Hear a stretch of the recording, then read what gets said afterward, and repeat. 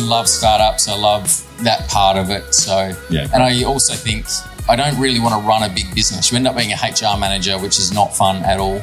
But the actual startup part is really fun. My name's Charlie Gunning and welcome to Freo Startup Fest. Come on. Yeah. I'd like to acknowledge that we meet here this afternoon on the land of the Whadjuk people of the Noongar Nation. I'd like to pay my respects to the elders past, present, emerging and in the room.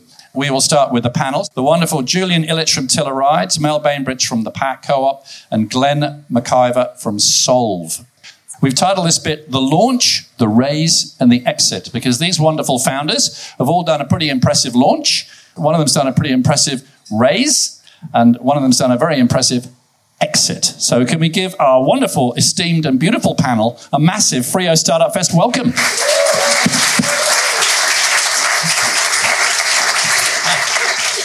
Let's go, starting with you, Julian. Can you introduce Julian Illich? Tell us something about Tiller Rides and also tell us a quirky fact about Julian Illich that maybe we don't know. Look, Tiller Rides, for those that don't already know, we did bring a bike up here last week. And you did. You pitched at the Pitch Frenzy last year, yep.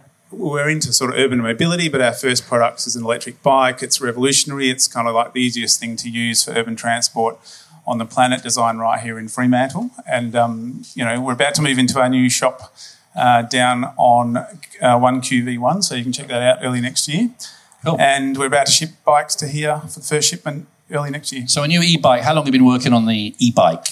5 years of development. Wow. And they're about to hit the streets in the new year, so it's quite an exciting And Charlie's got one. So, yep, there's one coming for you, Charlie. I haven't got one yet, but... You'll get one. They'll arrive in February. I've pre-ordered it. We start rolling them out. We've got 250 pre-orders, so it'll take a while. But I have ridden it. It's pretty awesome.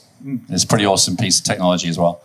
And a quirky fact about Julian? A quirky fact is someone invited me to do some modelling at a studio once. It was nude modelling, and now there's many thousands of books with me in the book all the way through nude. Right. I won't tell you what it is. This is what we do as startup founders. We hustle. It wasn't paid. It wasn't paid. You're just an extrovert. I thought it was just modelling, but I thought, all right. My girlfriend at the time said, give it a go. I was like, okay. And then I thought it was going to be a few run, but there was many thousands of books made. So. Right. Where can we get these books? I've got one. Fantastic. Thank you, Julian. Yeah. Mel Bainbridge, tell us about the Pack that you've just launched and a bit about yourself and a quirky fact. So the Pack is localising what Spotify globalised. So it's turning the systems of distribution for music on themselves effectively, inverting the business model so that musos own the distribution of their music. It's specifically created for local original unsigned musicians to be in the local spaces that you guys inhabit. So if you were to go into a cafe in wonderful Freo, you would hear music from your Pack in your hood. Quirky fact about me, by the time I was 11, I could recite all of the poems in Alice in Wonderland and Through the Looking Glass. Fantastic. For no good reason. Go on then. I can't anymore, sadly. You've lost it. Most of it. Okay. Glenn. Hey, everybody. Thanks, Charlie. So I started a company called Solve. So about 12 years ago, a friend of mine rang out of the blue and said he had an idea for an online injury management system. Starting a tech startup is super tough. I went unpaid for the first couple of years. I think I had 3 weeks off in the first 7 years of my business. 2 years in, I had to sell my house to buy out my business partner and keep it all going. But after a while, things started to go pretty well. We ended up with Qantas, Macca's, Bunnings, Kmart, and about 500 other clients. And recently exited my business. And it wasn't originally called Solve. No, it was Injury Connect. Injury Connect, that's right. Back when we won the prestigious Business News Rising Star. I remember you did, yeah. And so about 2009, was it you started? 2010? Exactly then, 2009. In your bedroom? Yes, spare a room? Spare bedroom at a friend's house. I was drinking 5 cans of Coke a day. It's very startup, isn't it? Very much so. But no nude modelling? No, it's kind of hard to follow. No poetry? Quirky fact? Quirky fact, I'm a pretty relaxed kind of guy. I go to bed every night sometime between, 10:59 and 11:01 anywhere in that sort of range. All right. So you're one of those people. I like being one of those people. All right. Really like dot the I, cross the T's. Up at 6 every morning. Times 1,000. Yeah. And what were you doing prior to that to see that problem emerge? So I after school, I joined the Army, which helped with the OCD of getting up at 6 a.m. Right. And then got into IT. So I studied a bachelor's in computer science and a master's in IT at Curtin. I used to umpire Australian rules footy here in the Waffle, and an old umpiring mate rang out of the blue. He was an injury management consultant, and he basically was saying, I've got this idea for a computer system, but I don't know how to build it. So I, after a few discussions, I quit my job. We started a business together, and so it was the classic, it was his idea, subject matter expert, and I bought the IT side of it. Fantastic. So 11, 12 years to a nice exit this year. I'll get you to tell us about that in a minute. So I think, Julian, we're going to start with you with the raise. So you raised, I think, a 7-figure sum again this year. You've done 2 7-figure raises using equity crowdfunding. Can you tell us a little bit about it? Because that's quite a new way of funding startups. Yeah, I guess it's been around maybe in Australia 4 years, I believe. 4 years, something like that. They changed the rules so you could do it. Essentially, it's kind of like halfway between a private raise and, I guess, being on the share market, because there's all these rules you can't raise more than $10,000 from an individual. You can't promote things yourself. Well, you sort of can, but you've actually got to put your offer document through a company. So we use a company called Birchal. There's a few of them around Australia. They all do it slightly differently. I've advised many people on which ones to go for, but they do slightly different things. It's really good for us in the case of a product, because we're actually building our brand. We're building a whole bunch of other things, not just raising capital. So for example, you can actually offer rewards as part of raising the money. So at $10,000, people actually got $2,000 off one of our Roadsters. And we justified that as part of the marketing budget, because then they've converted that to a sale. And part of our 250 pre-sales is actually Roadsters that have come through investors. So they own a bike, they got shares, and so they'll be pretty loyal spokespeople out there, and that's across Australia. And we've raised, it's a big effort. It's like a 3-month marathon. It's actually not as easy as ringing someone up and getting a big amount of money. Right. But if you really want to build your brand as well, it's a great way to do it. But it's essentially a social media frenzy and advertising video. The amount of videos out there of me doing things is huge now, so it makes dating very difficult. Right. But we got a lot of images out there, apparently. I forgot about those ones. They're not on the internet yet. So you're very photogenic. It's not a. You've got to use a different skill than raising. It's a different thing. So and you're right. It's not just turn on a knob and in comes money from equity crowdfunding. You've got to have pretty much a database ready to go, right? You've got to really work it and have a really good video. I think some of the tips. Video is really essential. You're basically raising the money through Facebook. So we tried LinkedIn and we tried other Instagram, whatever, but Facebook's the one that delivers the most. You've got to have a great marketing company that knows how to do it, because the standard marketing companies don't operate in this way. They've actually got to change their messaging daily, not every month. Right. So it's pretty active. And when do you know that it's going to work, that you're going to reach your $1 million target or whatever it is? Well, the way it works is you have this first period's called an expression of interest, and ours, I think this time was 3 weeks, and then you don't commit to doing the raise until you've got a certain level of expression of interest. All right. Yep. And Birchal now have got enough data. They've done, I think we were the 200th or 100th raise. They've got enough data now to say, if you get this much expressions of interest with your type of business, this is what we think you'll raise. And you have to set a minimum based on what you actually need to achieve the goals you've set in your offer document. Yep. And if you don't think you're going to get there, you might as well can it straight away. So some people don't go forward. We've overshot because we put good rewards out. So I think ours, Birchal would have said we would have raised 1.1, I think, and we got 1.2.5. So we went over the estimate. And you did over $1 million last year as well. Yeah, $1 million last year. This one was a bit confusing because we did a bit of raise before the equity crowdfunding, so we've raised 1.5 this year. Right, okay. And that's to land the first 500 bikes in Fremantle. In Fremantle, essentially this raise was to buy the parts. So the thing, lots of people in here probably don't know much about hardware startups, but you've got to spend a lot of money at the beginning, buy all the parts, and then you actually get your revenue 3 or 4 or 5 months after you've actually bought all the parts. So we needed to raise all that money, and then we'll basically start designed in Fremantle, it's landing in Fremantle. They're going to be driving around Fremantle. That's 150 in the state, I think, in the first 2 months. So January, February next year? February, March, April. Yeah. There's April. We're going to run them out over 2 or 3 months, the pre-sales. So, cool. Yeah. Excellent. Hi, just jumping in here to give a shout out to our wonderful sponsors. Without these, we would not be able to bring you this podcast or do what we do at Startup News either. So we want to thank Startup News, who produced the Startup West podcast. Go there and subscribe, please. Spacecube Co-working Spaces, where we also record this pod down here at Riff in the city. The New Industries Fund, who give funding, advice and support all year round. Curtin University, who have been a long-time supporter of innovation entrepreneurs in WA. The City of Perth, where we also record this pod, also a great supporter of the tech scene. RSM, who came on board last year and who helped many startups with R&D tax returns and other advice. Dinner Twist, a WA startup itself, who has actually been on the podcast and just wanted to help out. So please, if you bump into any of these organizations and the people that run them, say thanks and go use their services. That's the best way to say thanks. Okay, now back to the show. And Mel, can you tell us about the pack? You sort of told us a little bit at the start. I remember coming to your launch a few months ago. A very, very big idea, taking on Spotify, but doing it with local musicians, local content, and trying to get local businesses to sign up. And I think you're about to launch it in the new year. It'll be ready. Anywhere that streams music, which is pretty much any retail space, any cafe space, any small bar, any large bar, anywhere where you hear piped overhead music, they should have a license to play it. Quite a few of them don't. They should. And really, we think they should be playing local music because, honestly, most people who go into those spaces actually don't know what music's playing.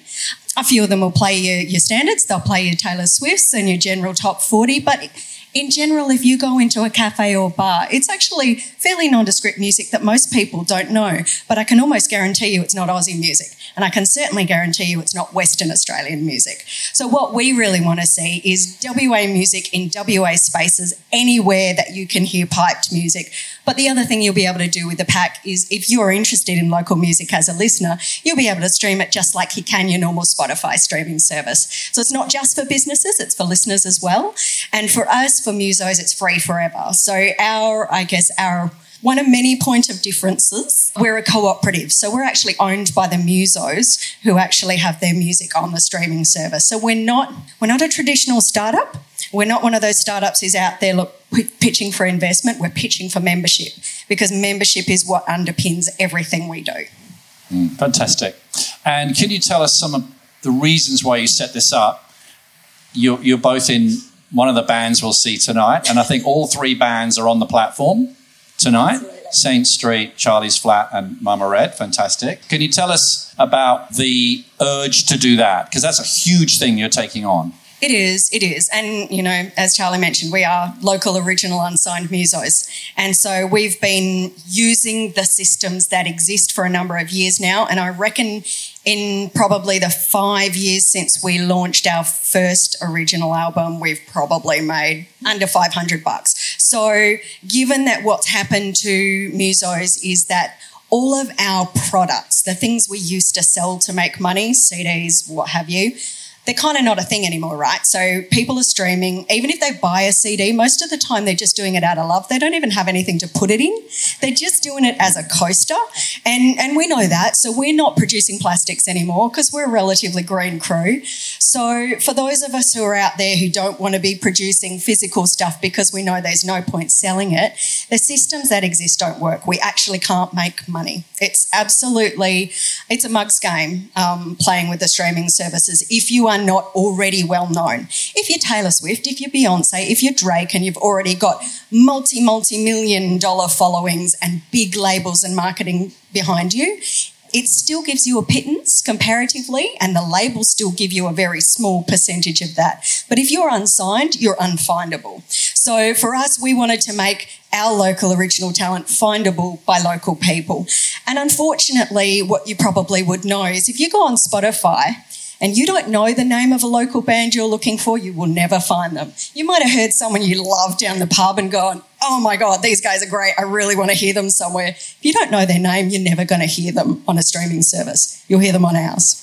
And you're never going to find the future Drakes or Beyoncés either. The unsigned bands, only the ones that are already signed and got the big labels. You said some stats at the launch. Was it 97% of all the money goes to 500 bands, and even then it's only 75 grand a year average, and that's the top bands on Spotify or YouTube. Gross.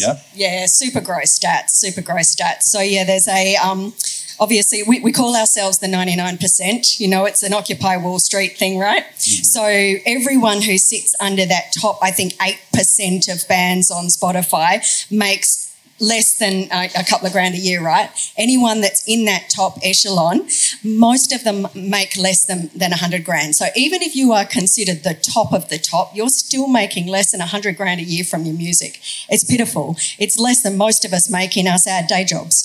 So in essence, in truth, there are, I think there are 80 musos on Spotify that are making big money. Everyone else is making basic wages. So you got together with some musos, they got similar problems around the pub. Yeah, what are we going to do about it? You could cry into your beer or you could do something about it. So you've built something. How on earth have you done that? With love and lots of support from really good people. So we are not, clearly, tech founders. Harry and I are musos. We don't build, we don't code, but we do align with really good humans. So we're working with Ninja Software, who are incredible. We're working with Intrinsic around our blockchain payment system, and we work with amazing other creative humans like Printix, like Ammo, who are in the room, gorgeous humans who support us to do the work that we do. So I guess what we would call ourselves is connectors. We do the work of working out how to make things work, and then we pay other people to do it. With blood, mostly, sweat, tears, remortgaging, that kind of thing. Well, I wish you all the best, don't we? Wish you all the best for the launch. Yep. So, The Pack, going to download the app, a web app, native app. Very soon, yeah. So as of February next year, you'll be able to download a phone app and you'll be able to download a web app if you're a business. And we'll be crossing everything, launching our Living Labs. And Living Labs is a project where we're actually at a precinct scale doing a big test. So if anyone's interested in being part of that test, local governments in the room, love you. So hopefully Frio, Vincent and Subiaco. But also listeners can get involved. Musos, if anyone in the room's got a band with recorded music, you can get involved. And obviously businesses, you can also get involved. Glenn, sitting here all smiley, tell us about the exit. Because that, I think, was quite unexpected, although wonderful. It was one of those, I wasn't looking to sell, wasn't planning to sell. In March this year, Australia Post was looking for a new online system to manage their health and safety. And I thought our competitor can do half of this really well and we can do the other half well. So I LinkedIn stalked our biggest competitor, found him online, organised a meeting, had a phone call. Said, look, we should work together on this. He said, look, great idea. This is 2 minutes into the conversation. But we just got bought out by a US company last year. They might want to chat to you. So I said, okay, well, may as well have a chat. And the next week, met with the guys in Dallas via Teams, obviously. The next week, I sent them financials. And then the next week, they sent me an offer for tens of millions of dollars. Oh! And that was it. Within less than a week, we'd negotiated terms and contracts for a few weeks, due diligence, and we were all done. Fantastic. What about that for an exit? Round of applause. How about that? I think the important thing to take out of this is that's not normal, I hear. So don't expect that. Don't just go ringing your competitors so that you can finish up. But it's all right. You're here to inspire people. That's great. I mean, it does. People in the room who are earlier in their journey, you know, you had 11, 12 years at it. And I remember when you came along to eGroup, when you were called Injury Connect.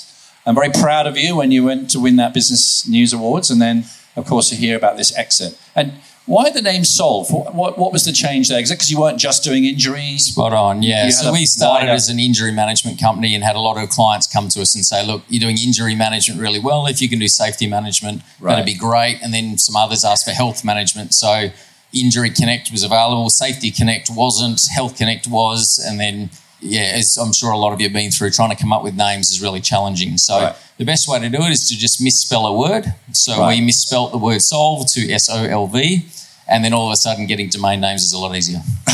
Okay. And what now? Is there life after startup? Tell us. I don't know. On the other side, what are you doing now? I've got 1 week left of work, so don't tell my boss I'm here today, by the way. I'm supposed to be at work.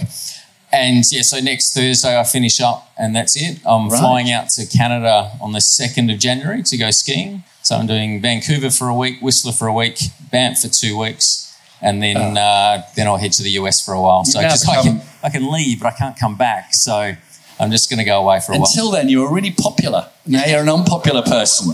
Going to Canada skiing. Oh, my God. Oh, we're sweltering in 40-degree heat. No, that's fantastic. Well done. A lot of work went into that, a lot of effort. Yeah, and that's the thing. I'm trying not to decide what's next. I'm just going to try for 3 months, January, Feb, March, not make a decision. Because, I've worked 60 hours a week for 12 years. I used to have about 1 Saturday off a year and 3 public holidays. But the rest of the public holidays, rest of the Saturdays I'd work. So it's time to just have a proper holiday, think about what I want to do next.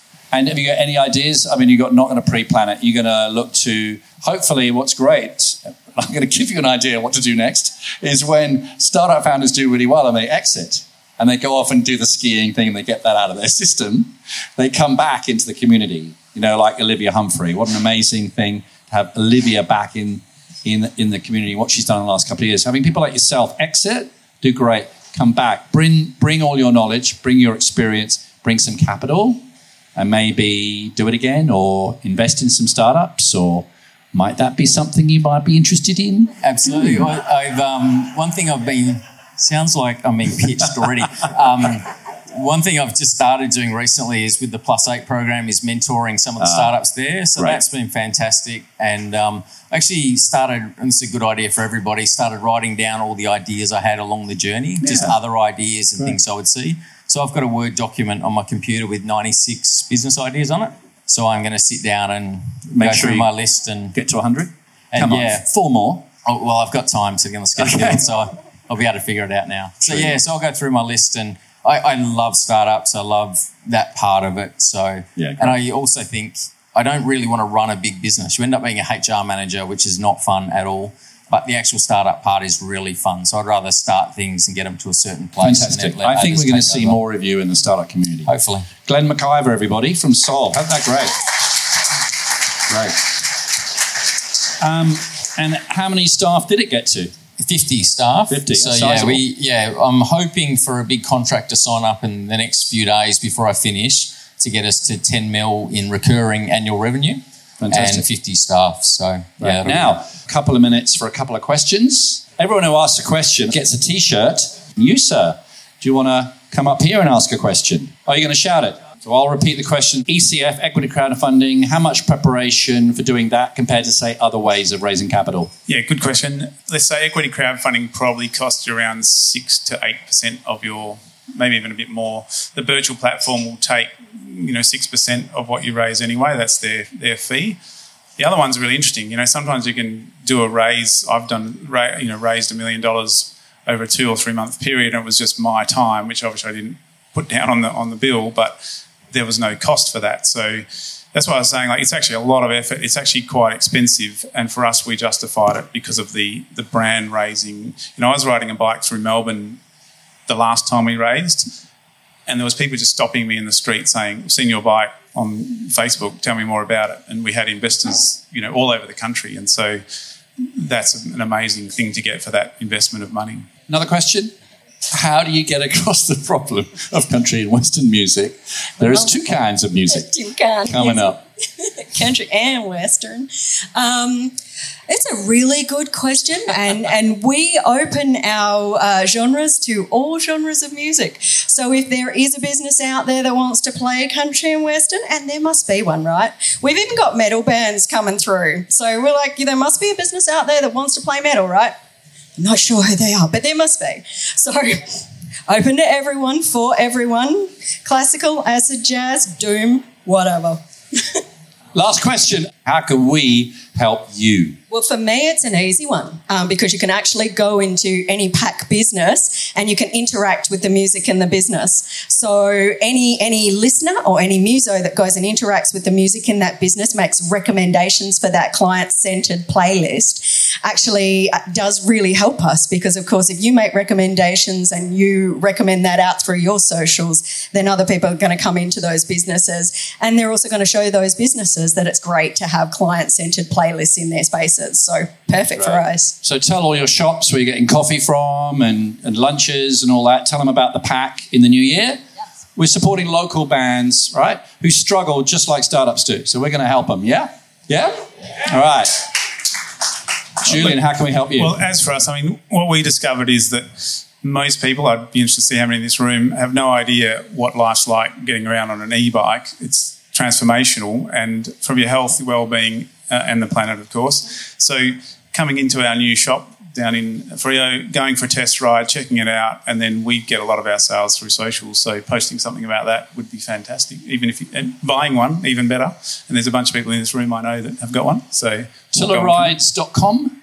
Tillerides.com. Tillerides.com. And Mel, the website? The PAC Music Co-op.com.au. The PAC Music Co-op. And Glenn, somewhere in Canada, skiing. Wonderful, great. It's solve.com.au, yeah? Fantastic. One last one. How do we monetize the PAC? Great question. It's effectively a cooperative, so you buy a membership. So you become a co-op member as either a listener or a business. As I said earlier, musos don't pay. We don't want them to because their content is their subscription. But for listeners and businesses, there is a monthly and or an annual fee that they pay. It's a co-op subscription, so it is a little bit different to, say, a Spotify subscription because you do have voting rights then. So you're part of a cooperative space, which means that you also have some control over the way the space evolves. Can you please thank the wonderful founder panel, Julian, Mel and Glenn. Thanks, guys. Let's go.